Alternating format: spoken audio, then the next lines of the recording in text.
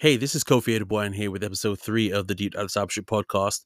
I wanted to record this small little segment right from the beginning because unfortunately, in the export process, something went a little weird with this episode. And so you'll hear a part about 22 minutes in where it got a little garbled. And I wanted to apologize. I tried to put out a quality product with this podcast, and sometimes these things happen.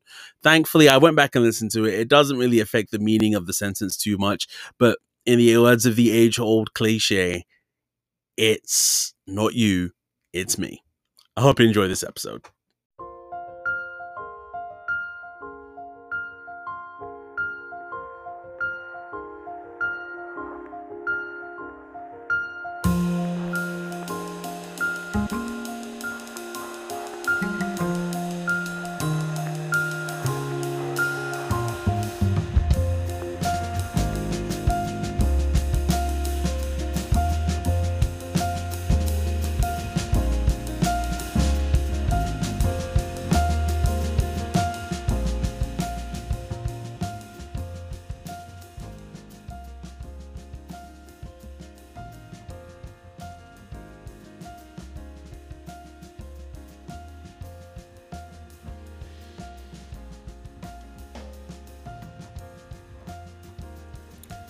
Well, good morning, good afternoon, good evening, wherever you are listening to this. This is episode number 3 of the Deep Dive Discipleship podcast, the podcast devoted to discussing the discipleship crisis in the 21st century church and charting a way forward.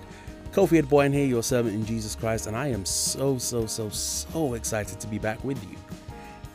This is episode 3, like I just said, and actually it's the first episode that I've recorded since the podcast launched. Now, some of you may listen to that and say, wait a minute. This is episode 3. Well, episodes 1 and 2 I recorded a few months ago, and these were dry runs, if you will, of what I wanted to do with the podcast. I liked them, and so I kept them, and they became episodes 1 and 2. Well, this is the first one since we started, and I have to say a massive thank you to everyone who's listened, got in touch, subscribed. The response I've gotten from folks has been nothing short of incredible. I wasn't really expecting it.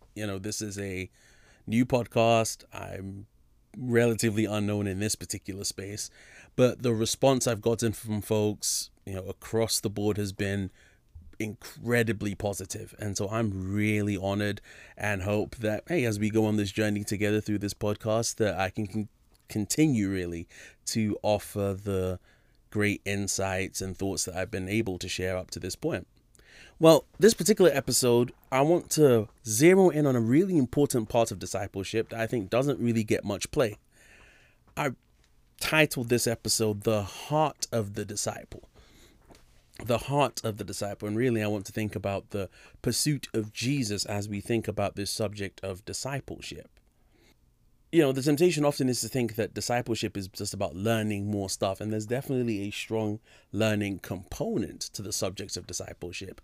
What I want to get to in this episode is to really hit at what I think is the real heart of discipleship, which is that discipleship is ultimately about our getting to know Jesus better.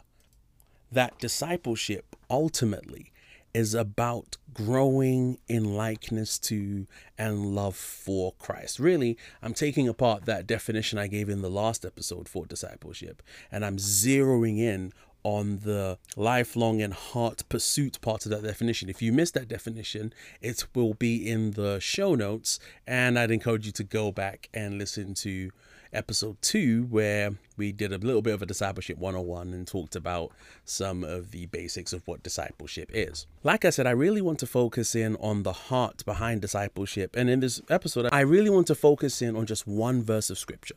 So if you have a Bible nearby, which you may want to have one for me to do this podcast, because you never know when I'm going to start digging into a text, today being one of those days. So if you've got a Bible nearby, take it and turn with me to Philippians chapter 3. Philippians chapter 3. Philippians is one of those great positive letters from the Apostle Paul. He's not really dealing with a bunch of problems in the church like he is in some of his other letters.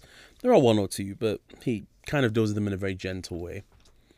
And as we come to Philippians chapter 3, Paul has been talking about his testimony, actually. He's been kind of going through how he came to know the Lord and what his life was like prior to knowing Christ, and the transformation that came from knowing him. And in Philippians chapter 3, verse 10, I think Paul gives us in one very short sentence what I think is the heart of the true disciple, what I believe is the heart of every person who knows and loves our Lord Jesus. And so what we're going to do is very simply look at this one verse in Philippians chapter 3, verse 10, and we're going to see some heart attitudes, some heart postures that should characterize the biblical disciple. If we say that we are pursuing discipleship and likeness to Jesus, then these things are going to be present in our lives. So, hope you've had enough time to pull it up in your Bible. I've got an ESV study Bible nearby, and so that's what I'm going to be reading from.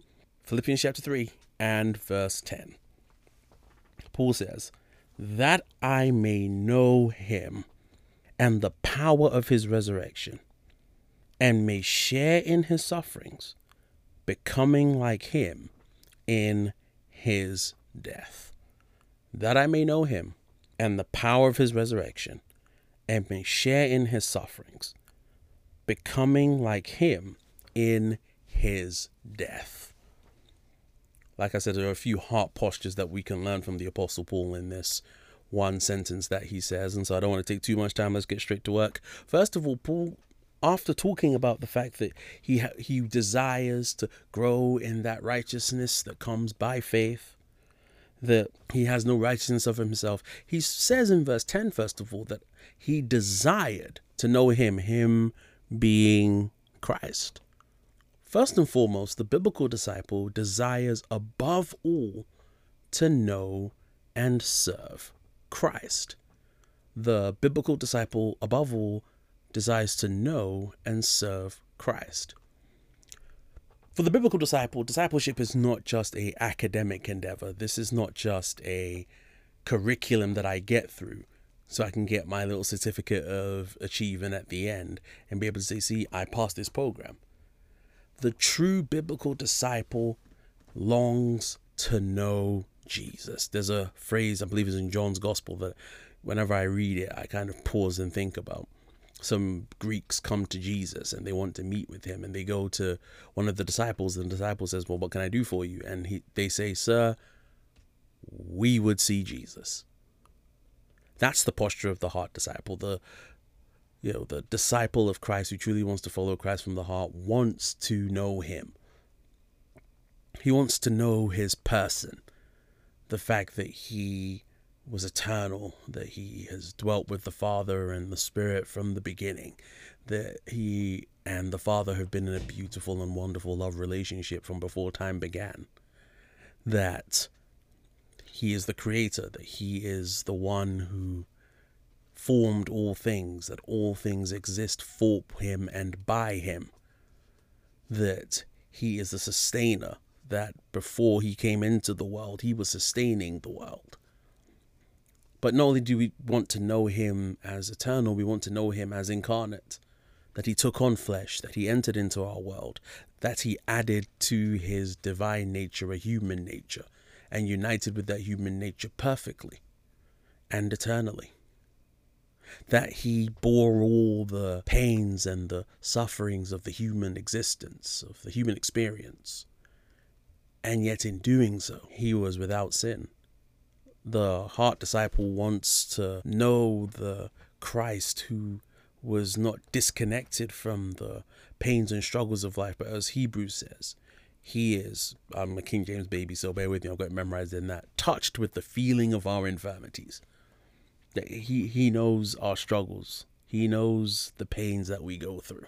That he went to the cross. That he bore in his body the penalty that was due for our sin. But not only does the heart disciple want to know Christ in his past eternity, in his incarnation, but he also wants to know Christ as he's exalted now. He desires to know the Savior who sits at the right hand of God the Father, who intercedes on his behalf, who upholds all things by his powerful word, who is God's king installed on Zion, and who one day will return to rule and to reign in power.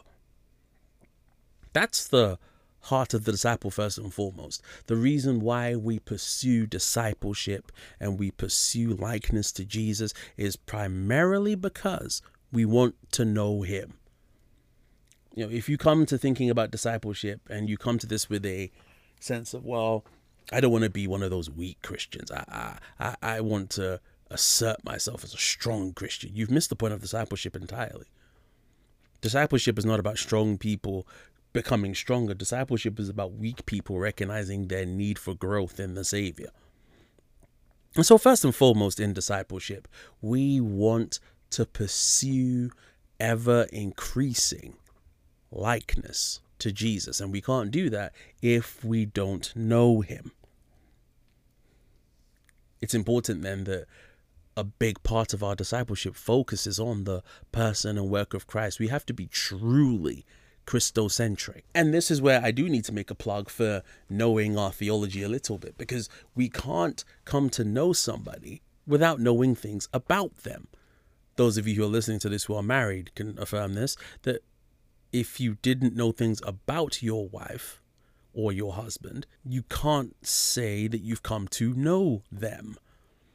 And so it becomes really important for us as Christians that we do give time to thinking about, from a theological perspective, Christology. If you have no idea where to start with that, may I recommend a few resources to you? Reformation Heritage Books recently just reprinted a classic work on the person and the work of Christ. They've updated it and made it more accessible to a modern audience. It's called The Fountain of Life. I think they have it in 2 volumes. I have the original 1 volume from Flavel. And there he expounds the glorious person and the work of Christ and shows why Christ is indeed the fountain of all spiritual life. I highly recommend that. If you want something that's a little simpler to get into, there's a book by a British pastor called Stuart Olyott, Olyott, and I'll include a link to this in the show notes. A book called Jesus is Both God and Man. Highly recommend that as a very simple, accessible treatment of the person of Christ. And of course, I would be remiss if I didn't recommend Pastor Mark Jones's wonderful book, Knowing Christ, published by the Banner of Truth Trust. Again, just some extended devotional treatments of the person and the work of Christ and how we can grow to know him better. As a heart disciple, we need to regularly give time to the thought and the meditation of who Jesus is. And so that's the first thing that, we need to be able to say that I have come to know him. Not just intellectually, yes, we start there, but also experientially, in meditating and in feasting on who he is and what he's done for us. But Paul doesn't stop there. He doesn't just say that he desires to know him. Do you note there in the text, if you've still got it in front of you, that I may know him and the power of his resurrection? That's the second heart posture of the disciple. The disciple doesn't just long to know about the person of Christ. He also longs to know the power of Christ. I don't know about you, but I'm regularly confronted with the reality of my own weakness. I am regularly confronted with the fact that there are things that I don't know, and there are things that I can't do in and of myself. And in those moments, the follower of Jesus needs to be reminded that any power that we have comes from him. Jesus himself said it in John chapter 15. He said that without me, you can do nothing. It's not enough for us to just go through the Christian life and even pursue the spiritual disciplines, which we'll do a future episode on. It's not enough for us to just do that and just do it in our own strength and just kind of muster up the willpower and make it happen. One of the beautiful things that we have as believers is the indwelling of God's Holy Spirit. The Holy Spirit is the one who raised Jesus from the dead. And Romans chapter 8 tells us that if the spirit of him who raised Jesus from the dead dwells in us, he will also give life to our mortal bodies. And he's not talking about the resurrection in the future there.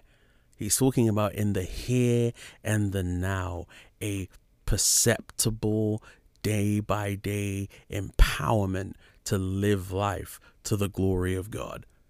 And some of us may hear that and say, ooh, that sounds kind of spooky and mystical. I honestly don't mean in that kind of a sense. I believe that the Spirit of God uses means. I believe that, he uses the Word of God and prayer and Christian fellowship. And these are the means that the Spirit of God uses to empower the Christian. So I'm not talking immediate, and I mean immediate in the sense of there is no means. I don't mean that kind of an immediate experience. What I do mean, though, is that the believer knows that I am living all of life in the power of the Holy Spirit. And if that's not our experience, we may need to ask why, because we have been given the fullness of the Spirit. In coming to know Christ, I personally take the view that there is no second baptism or blessing of the Holy Spirit that needs to be sought. What the believer needs is to come into a greater awareness of the power and the strength that has already been given to him in Christ. Or to her, of course. Ladies, I'm not excluding you. But we cannot pursue discipleship. We cannot pursue growth in Christ likeness if we do not know the power and the empowerment of the Holy Spirit. In this regard, one of the books that's been so helpful to me over the years has been John MacArthur's little book, The Silent Shepherd, where he deals with what does the Bible teach about the ministry of the Holy Spirit from a more positive vantage point. I think one of the unfortunate things that's happened in recent years is that we talk about the personal work of the Holy Spirit and we immediately start arguing about spiritual gifts. Now, I have a take on that subject and it may come up in this podcast. We'll see how it goes. But at the end of the day, I think bigger than that issue is simply knowing the strength and the power that is available to the Christian, especially in the pursuit of discipleship, through the giving of the Spirit that has taken place through the person and the work of Christ. And Paul says, coming back to our text here in Philippians 3, that he wants to know not just Christ, but to know the power of his resurrection. I think it's interesting that he words it that way, the power of his resurrection. Christ died. He was in the grave for 3 days, but then he went from being dead to being alive as he was raised from the dead by the power of God's Spirit to the glory of the Father. In that regard, when Paul uses this language here of knowing the power of his resurrection, he's being very intentional. He's saying, listen, just as Jesus was dead and he received new life, I want to know that power in my own experience, that I may regularly be receiving a infusion of spiritual life through the ministry of the Spirit. And again, that might sound a little weird. That might sound a little uncomfortable given the way that we think, but it's not foreign to the way the New Testament thinks. That's why Paul can say in Ephesians chapter 5 that we should be being filled with the Spirit. That there is a filling of the Spirit that we must pursue so that we can walk as the people of God. And we'll dig actually a little deeper in future episodes into the subject of the Holy Spirit's role in discipleship, because I think that's a critical component to the discipleship discussion that doesn't often come up. But I must hasten on. I don't want to spend too long here. Paul says that he desired to know Christ. He desired to know the power of his resurrection. He also says that he desires, you see it there in the text, if you've got it in front of you, and may share in his sufferings. This is where it gets really uncomfortable. Oh, I don't know about the whole suffering deal. Suffering, that sounds kind of intense. I think as human beings, we have a natural bent towards wanting to avoid suffering, of wanting to not be hurt. And that's not always a bad thing. But the reality is, if we say we're going to walk with Jesus, we're not going to escape what Jesus endured, which, as Hebrews chapter 12 tells us, he endured suffering. Now, let's be clear. Our suffering is not redemptive in the way Jesus' suffering was redemptive. It's a different category of suffering altogether. But if we are going to follow Jesus, we're going to take up the cross. And when Jesus uses that language of taking up the cross is interesting, because taking up your cross was basically going to die. It was taking up your cross with the acknowledgement, I might be taking this thing up the hill, but I'm not coming back down with it. I think one of the great failures of the modern church, especially as we have, abandoned the pursuit of biblical discipleship, is we've not taught people how to suffer well. We've not taught people the reality that, listen, suffering is a part of this thing we call the Christian life. As it were, we've kind of told people that, hey, come to Jesus, he'll make your life great. Oh, you got problems with your husband, he'll help you deal with that. Your kids out of line, don't worry, he'll make your kids into really nice, responsible kids. Just come to Jesus and everything in your life will sort itself out.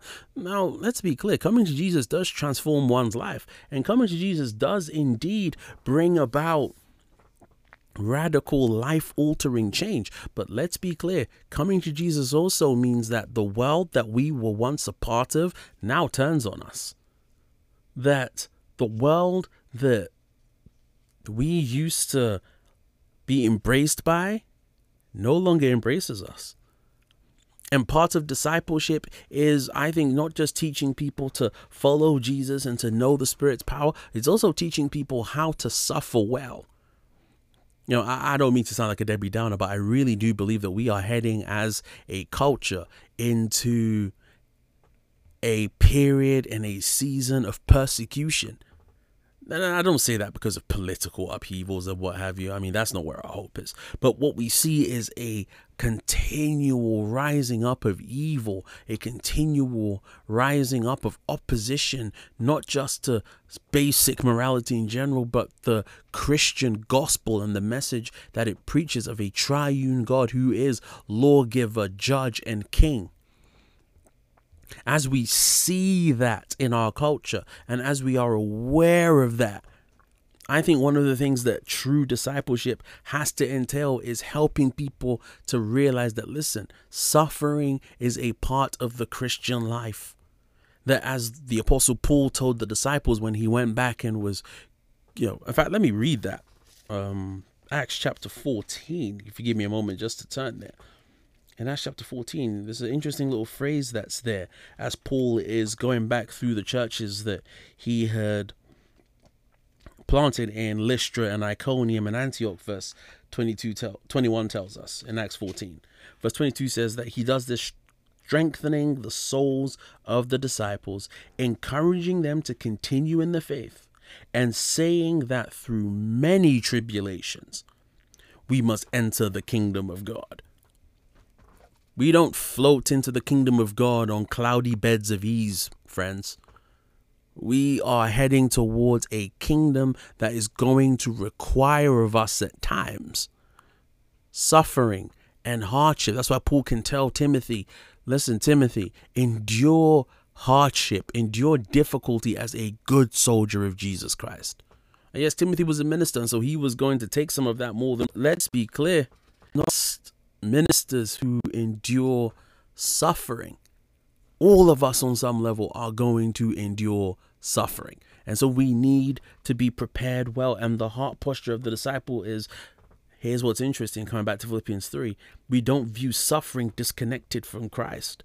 Did you catch that? Paul says that I may share in his sufferings. The word for share there is an interesting word. It's to partake of, to identify with. He says, listen, I don't view my sufferings as disconnected from my walk with Jesus. No, I'm praying and I'm seeking that I may continue to share, to partake of, to hold a stake in his sufferings. Why was he willing to say that? Why was it that Paul would look essentially and say, look, I want the smoke, if you will. I want the sufferings. That I may share in it. Well, the reason why he says that he wants to share in it, looking back at our text, do you catch that? That I may share in his sufferings, becoming like him in his death. You can't become like Jesus if you've not suffered like him. Suffering is one of the great tools that God uses in our lives to make us more like Christ. One of my favorite verses in this regard comes to us in Peter's first letter, in 1 Peter chapter 4 and verse 10. I have it marked up in a number of my Bibles because I find it so helpful to think about often. 1 Peter 5:10, excuse me. 1 Peter chapter 5, verse 10. 1 Peter 5:10, he says, and after you have suffered a little while, he says, the God of grace, oh, I love this. After you've suffered a little while, the God of all grace, who has called you to his eternal glory in Christ, will himself restore, confirm, strengthen, and establish you. Why does God send sufferings our way? For 4 reasons. Number 1, to to restore us. Kind of jumped the gun there.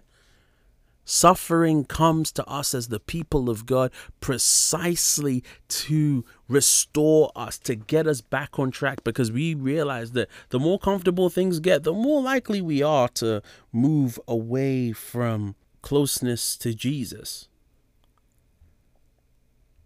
I think there's a dual sense in which restore is used here. There's a sense of being brought into closer conformity to our sufferings, as a result, of our sufferings to Christ. I think there's also the sense here of the loss that we receive in suffering is made up for. Now, it may not be like for like, we may not experience what Job experienced, where he gets even better than what he had.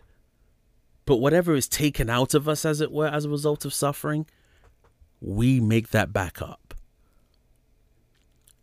But he doesn't just say that God will restore. He says, secondly, he will confirm us. I mean, how often do we give thought to the fact that suffering proves that we are part of Christ's family? That suffering proves that we are a true and living part of the people of God. I mean, Jesus said it. He said, listen, if the world hated me, they're going to hate you. Could it be that part of the reason why there are so many Christians that the world doesn't hate is because the world recognizes that they sound just like them?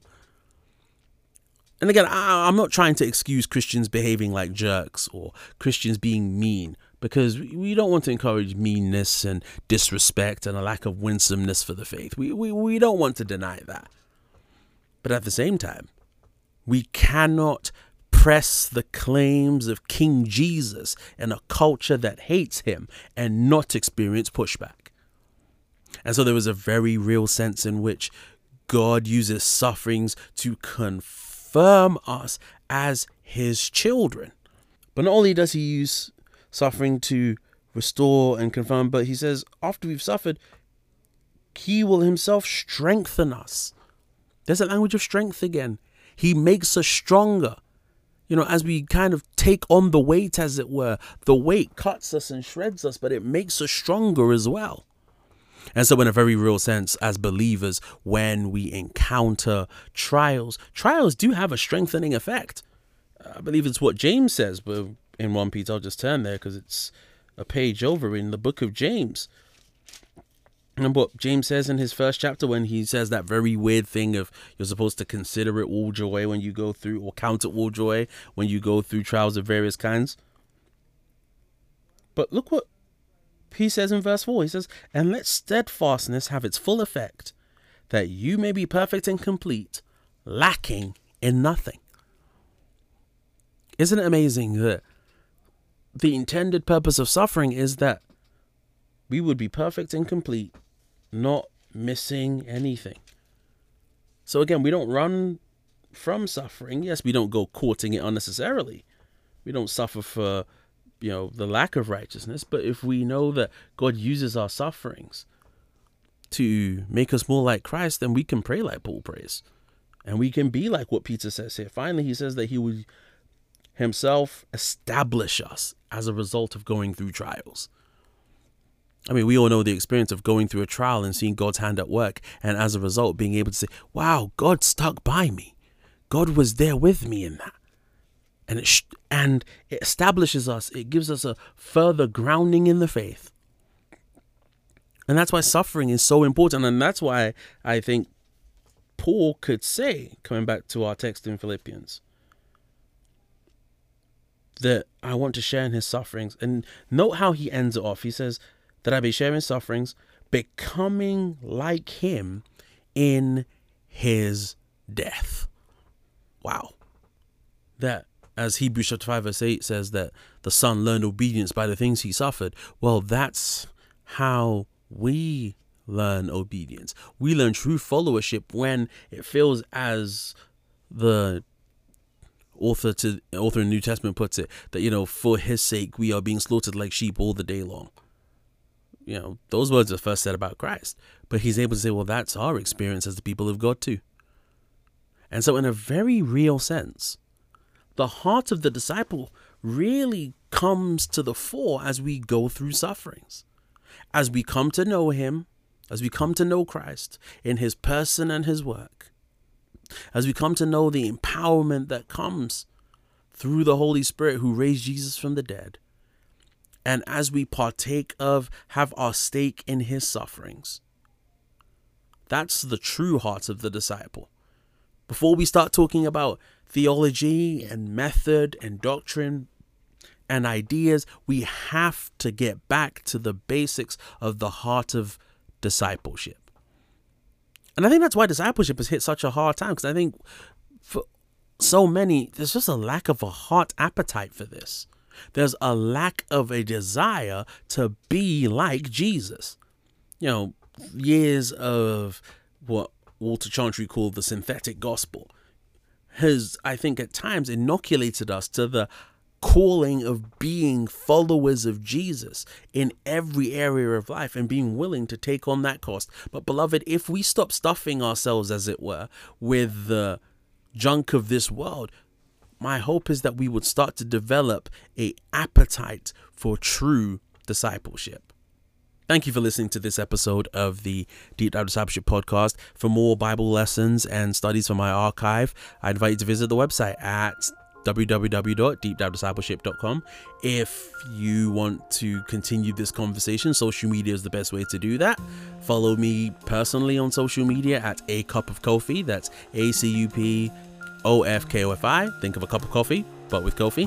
Or visit our social media handles for the podcast.